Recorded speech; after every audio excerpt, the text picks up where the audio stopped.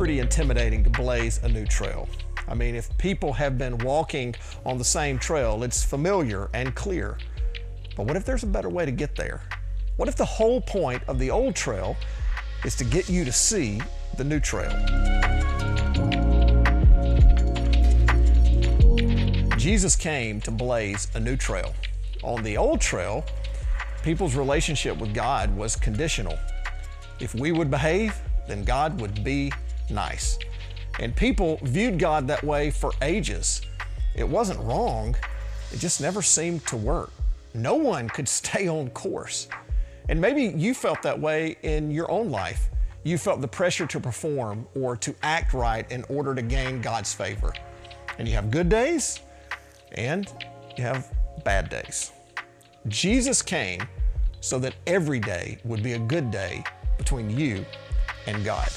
Jesus came to give you and me access to what the old path never quite seemed to accomplish.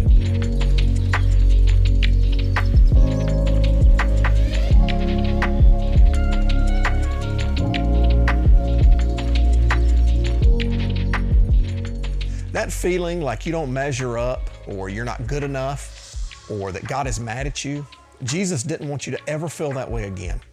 Or the idea that you're not worthy enough to be in the presence of God, Jesus didn't want that to ever cross your mind again. But in order to do that, He was going to have to do something radical, unexpected, revolutionary, and certainly new.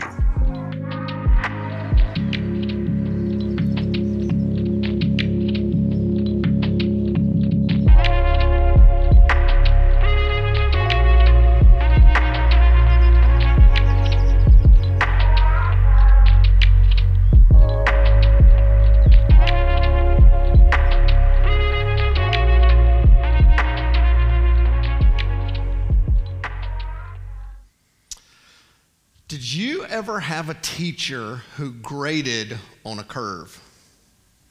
You remember what that was about? You remember what that was like? That there would kind of be this idea that a certain number of people should or would get an A on the test. It could be good or bad if your teacher graded on a curve, right? I mean, so if the teacher gives a test and the teacher just imagined that 5 people should make an A on this test, and no one makes an A, what does that mean that the teacher does? That means the teacher scoots everybody up 5 spots, right? So that there will be some people who will actually get an A on a test. And that could be good news if you're in a class like that where apparently it's not the sharpest knives in the drawer in that class, right? No one made an A. And you could even be one of those people that moved from a B to an A. So that's what now, it could be bad news, right? It could be bad news if you are in a class, especially one that is more subjective like English, and you have some really great writers, and the teacher reads the best writer in the class's paper first. And now every other paper that they are going to read after that, they are going to judge against that paper, right? And they're really grading you on a curve, and the curve is that the first paper they read was the best one, and they said that's what an A paper looks like. So if yours isn't as good as theirs, well, that's bad news for you. And the curve is so subjective because the curve depends on the year. The next year there will be different writers in the class, or the next semester there'll be different writers in the class, and that will change how the teacher views what an A is. And here's what I think. Most people think God grades on a curve. And just like a teacher grading on a curve, this can be good or bad. But most of us imagine that it will turn out good for us, right? Like you imagine that when it's all said and done, and we are standing before God, when we are trying to figure out how to get into heaven and all that, you just imagine that you'll be standing in line between Bin Laden, Hitler, and Saddam Hussein, right? Some really bad characters, and you're like, come on, God, look at me. I'm looking pretty good, right? Or you'll be standing in between just like that jerk that lives in your neighborhood, or that person at your work that's a really bad person, or someone you see on the evening news that's a really kind of terrible individual. And you'll be like, I mean, come on, God, look at them. I'm pretty good. Have you ever considered? Have you ever thought, like, what if you're standing in line between Billy Graham, Mother Teresa, and Tony Evans? How are you going to be looking then? Do you feel worse about yourself? Or what if you're standing next to like the person you respect the most, and that sweet little lady who taught you Sunday school when you were a kid, who you weren't ever said a bad thing about anybody? How will you be feeling about yourself then?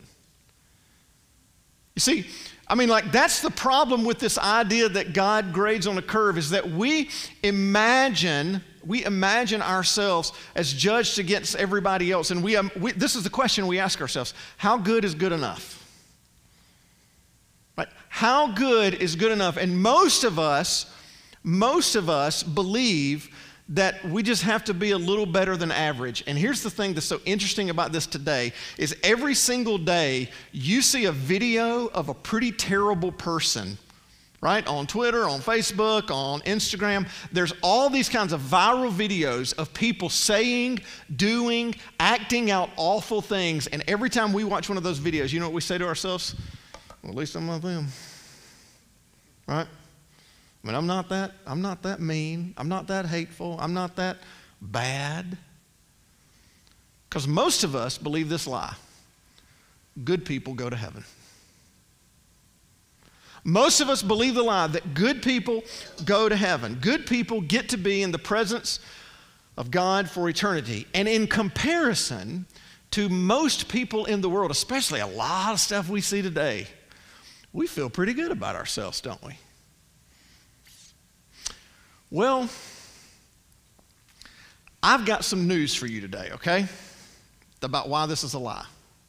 And here's what I want to tell you. Perfect people go to heaven. Oh.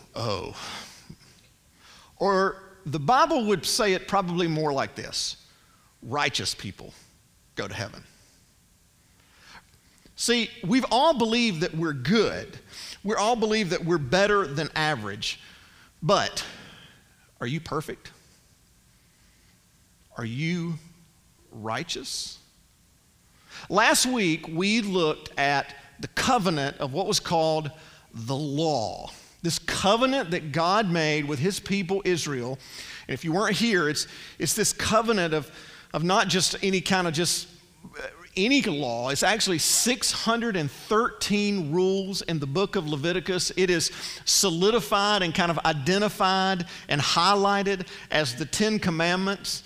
And this entirely incredible and complex sacrificial system, where God even set up this system where people would make sacrifices for their sins. And even once a year, the high priest would go behind this curtain that separated people from the presence of God. The presence of God rested in the Holy of Holies, the inner sanctum of the temple, with the Ark of the Covenant, this chest that actually held the stone tablets that the 10 Commandments were written on, with God's finger, and God's presence rested in them. And once a year, the high priest would go behind that curtain and make a sacrifice for atonement for the sins of the people, because there was no way anyone could keep all the rules. The law points to an impossible standard. Adam and Eve had one commandment that they couldn't keep.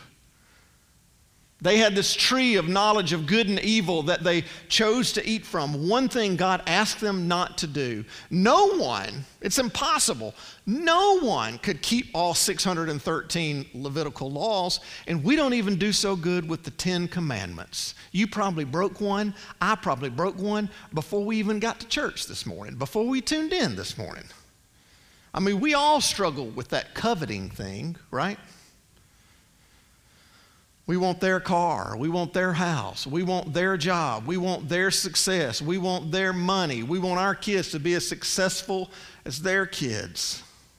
to be as talented as their kids. We want the breaks that they got in life. We covet. We want what other people want. It's probably one of the biggest ones we struggle with. You know, yesterday, a lot of football games on. And I got to tell you, I coveted. Because I'm a Georgia fan. And I looked at all these teams with a quarterback, and I was like, I wonder what that'd be like. God, can we have one of those?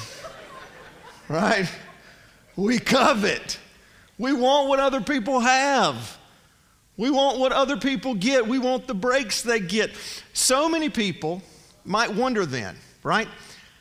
Why would God give us a law that is impossible to attain, with this righteousness that seems impossible to earn, and this sacrificial system that we would inevitably have to keep repeating in order to get back in the good graces of God? And the reason is the law points to His holiness. The law points to God's righteousness. Here's what we often underestimate: God is holy. God is perfect. God is righteous, and God wants a relationship with us. But for us to have a relationship with a holy God, we have got to be holy before Him. The law dismantles the curve. The law says, I don't grade against a curve. I don't grade you against your next door neighbor. I don't grade you against your Sunday school teacher. And I don't grade you against the worst person you can think of or the best person you know. I grade you against my one standard: perfection, holiness, righteousness. So if that's true, I don't know about you, but I'm pretty sure for me to come into the presence of God, something else is going to have to come into play. Because I'm pretty sure I can't be righteous and holy, and I know I'm not perfect. And you probably know the same thing about yourself. And that's why today we're going to talk about this thing called grace.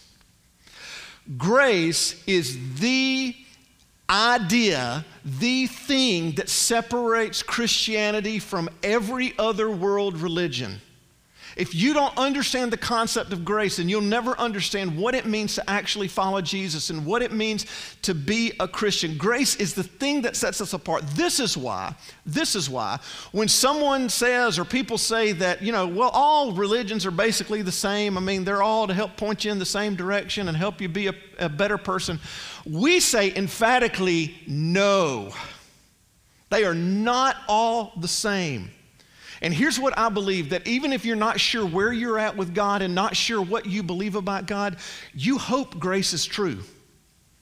Because you know you've got some faults. And you know if you've got to attain something to get to God, you'll never get there. Grace is an entirely different story than every other religion paints. Every other religion says that there's some rules that we have to follow, and we kind of achieve enlightenment, or we get nirvana, or we attain paradise, or we get in a good relationship with God because of what we do and how we work our way up to God. Grace says God did it for us. Grace says God stood in the gap and did what we could never do. Grace is the concept that you have to understand if you're going to understand what it means to follow Jesus and call yourself a Christian. And Jesus is the epicenter of where God's law and where His grace meet. Jesus is where God takes the idea that sin requires death, and yet that God wants to bless all people, and meets in the middle, where God's righteousness, where God's holiness, where God's perfection, and where God's love, mercy, and grace meet. See, here's what I want you to know. The law reveals the nature of God, but grace reveals the heart of God. And Jesus put the nature of God and the grace of God and wrapped it in a man born in Bethlehem who was perfect, who followed all the rules, and who never sinned. Now, people were okay with that. But then, as Jesus grew up and He started teaching, He began to say some pretty radical things.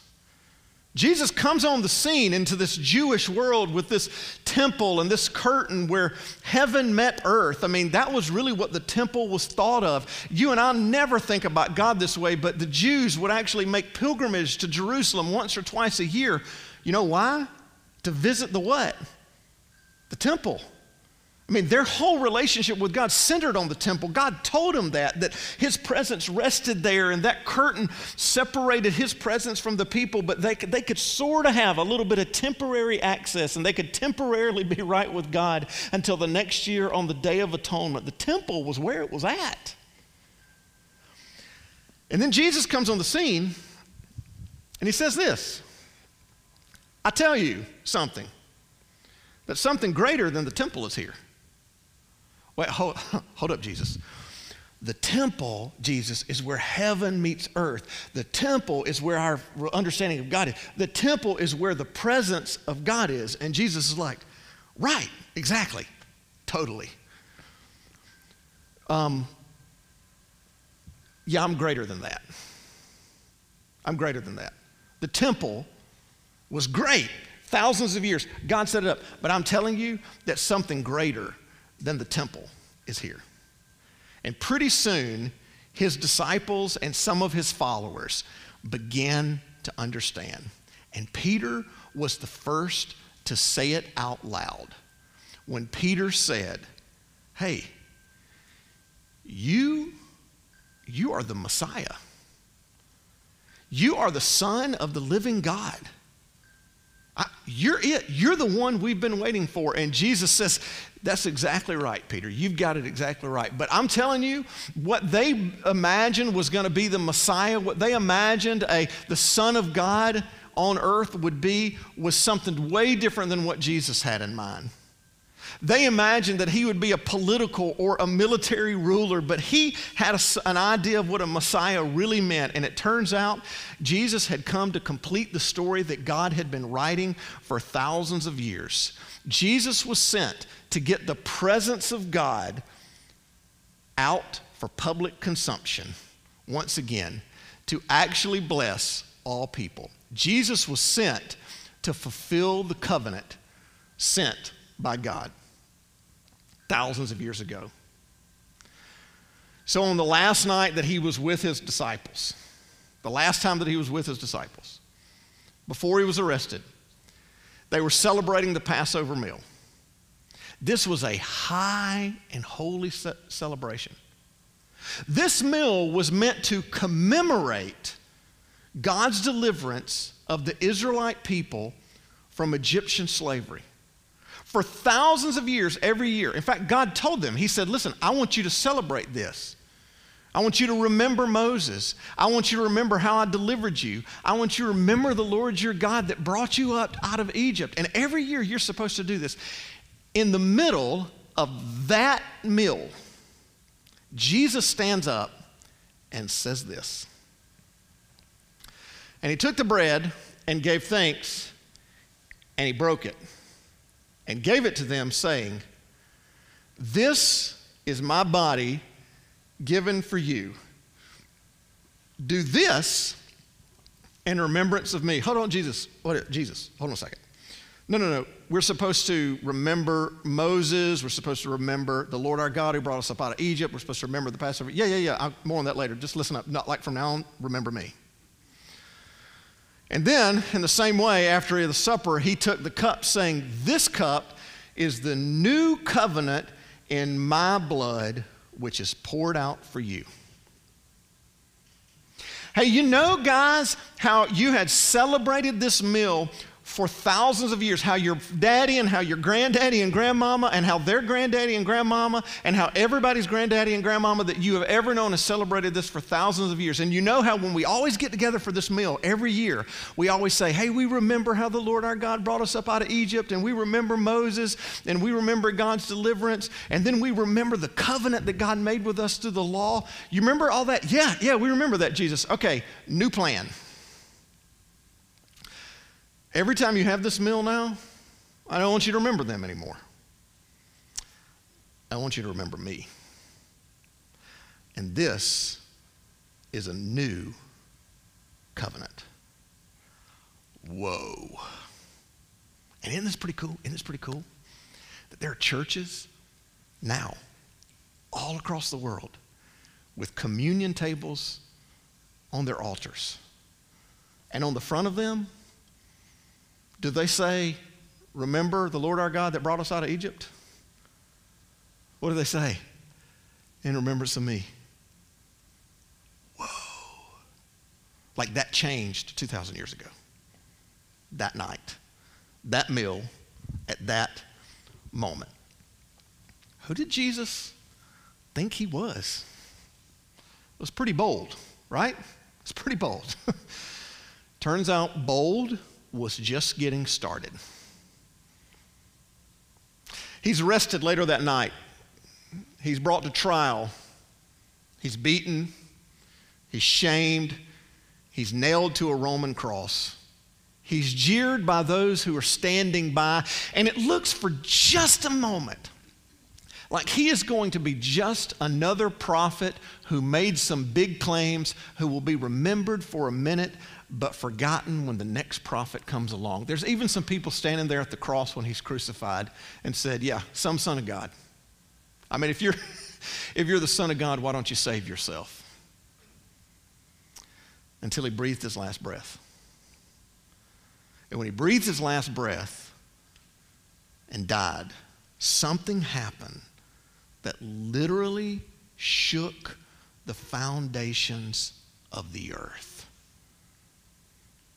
and established the new covenant that Jeremiah had promised 600 years before, and he had proclaimed one night before.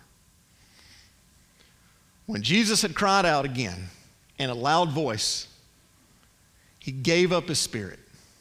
They didn't take it. He gave it up. At that moment, the curtain of the temple was torn in two from top to bottom. The barrier that had separated humanity from God's presence, the barrier that had put us in this world with this knowledge of good and evil that we couldn't do anything about, that we couldn't change, this separation, this curtain that had separated God's love and God's life from us, when Jesus breathed his last, was torn in two and opened us up into the presence of God, and the presence of God and the life of God, and eternal life broke out for all the people. You didn't have to have a priest. A priest had broken himself before the altar to give you access to his life.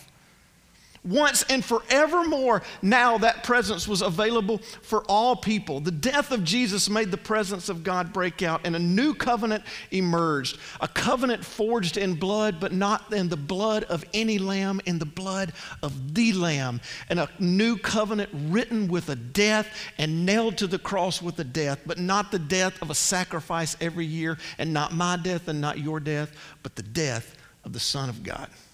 See, here's what grace is. You want to know what grace is? When God's relationship with us was broken, God broke himself to have a relationship with us. You didn't have to earn it. You can't attain it. You can't achieve it. I can't get it. I don't deserve it. That's grace.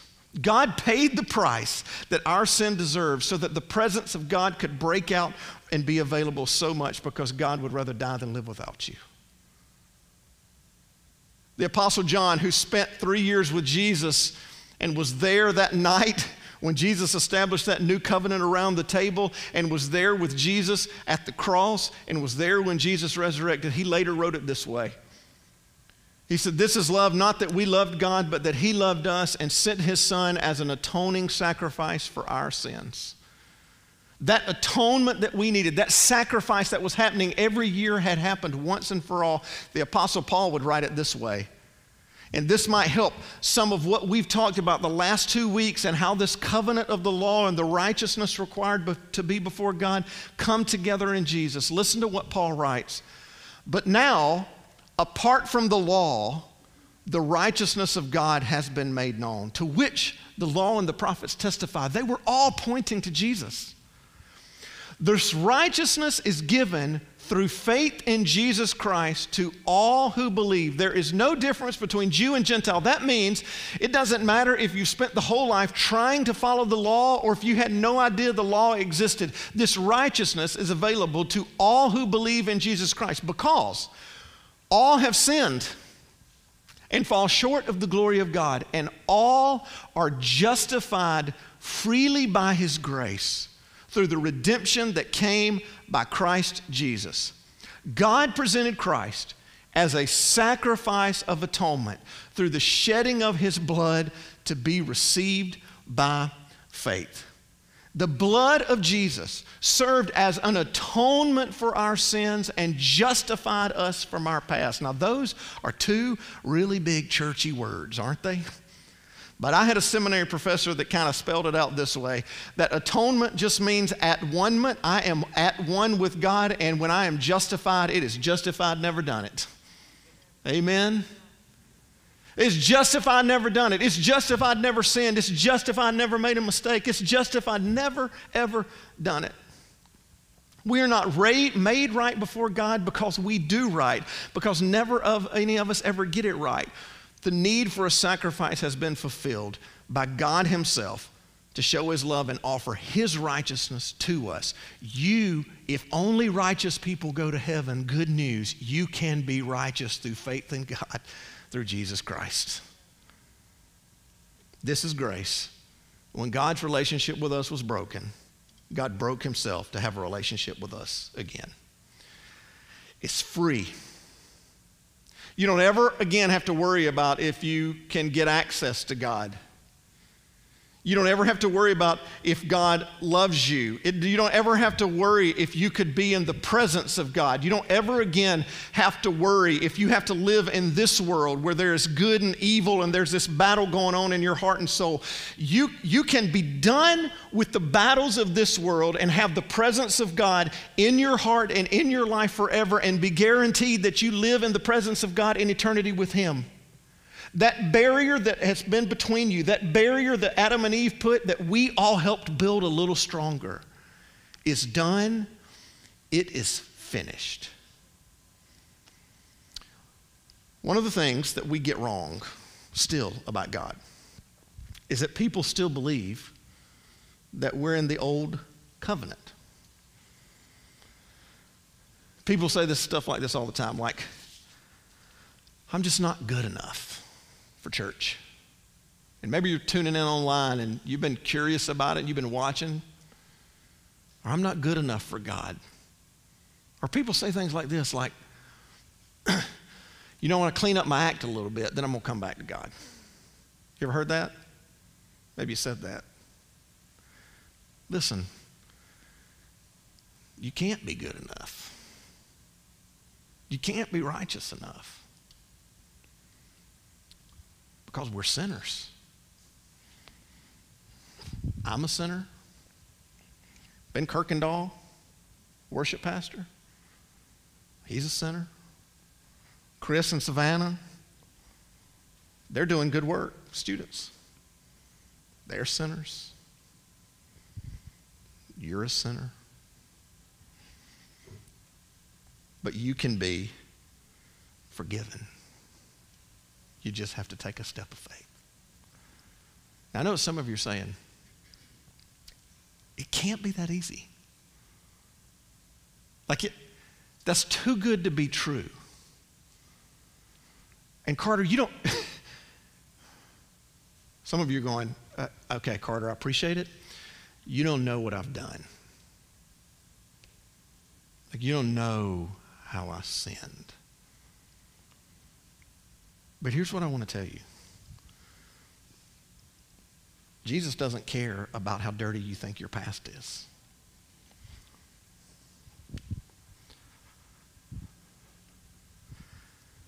Because this table is not a table of condemnation.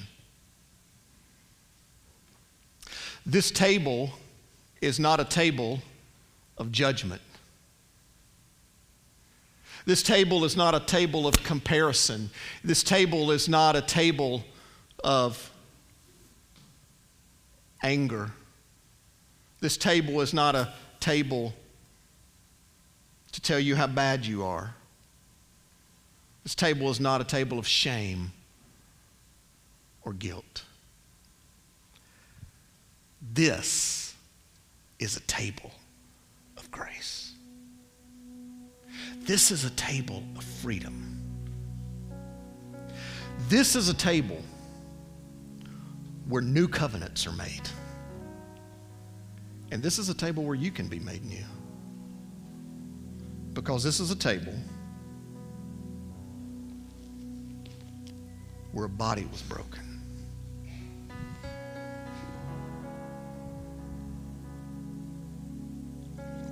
And blood was shed.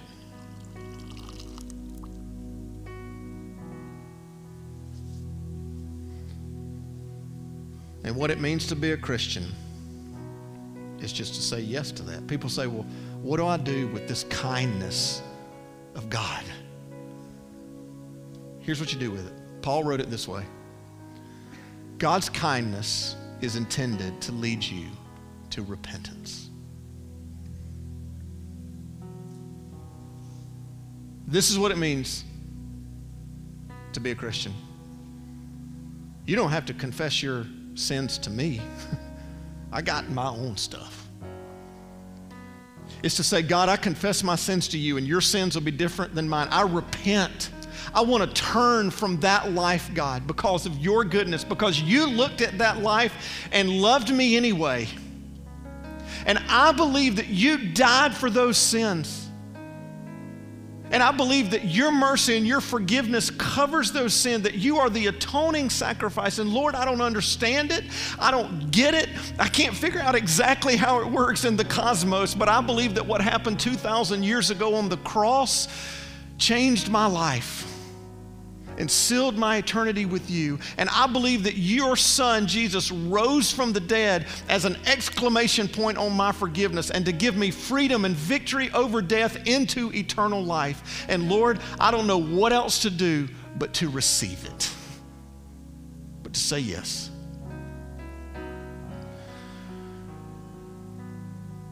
We are all sinners who fall short of the glory of God.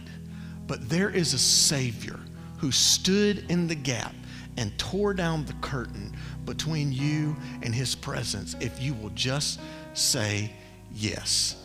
The body of Christ was broken for you, and the blood of Christ was shed for you. Would you receive it? All you have to have are open hands and an open heart to say, Jesus, forgive me. I'm a sinner. I want you in my life. And if you have ever wondered, that is what it means to be a Christian. That is how you take step one to follow Jesus. That is what it means to be saved. Heavenly Father, there's some of us in this room and some of us watching online that we have been trying to live up to something, and it has never made sense, and we could never quite earn it, we could never quite attain it, we could never get to it. And Lord, maybe today for the first time we realized that you have ushered us into the presence of the Father again. If we would just say yes, if we would just come to you with our brokenness, with our sinfulness, and say, Lord, I can't do it. I'm a mess. Forgive me. I believe. I believe on the name of Jesus, and I trust in his amazing grace.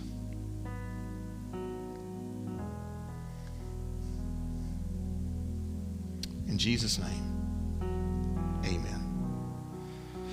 As we close out this today, you got some communion elements when you came in. If you're at home there watching, maybe you've got some elements for yourself, and I want to invite you to just receive those tangible examples during this closing song.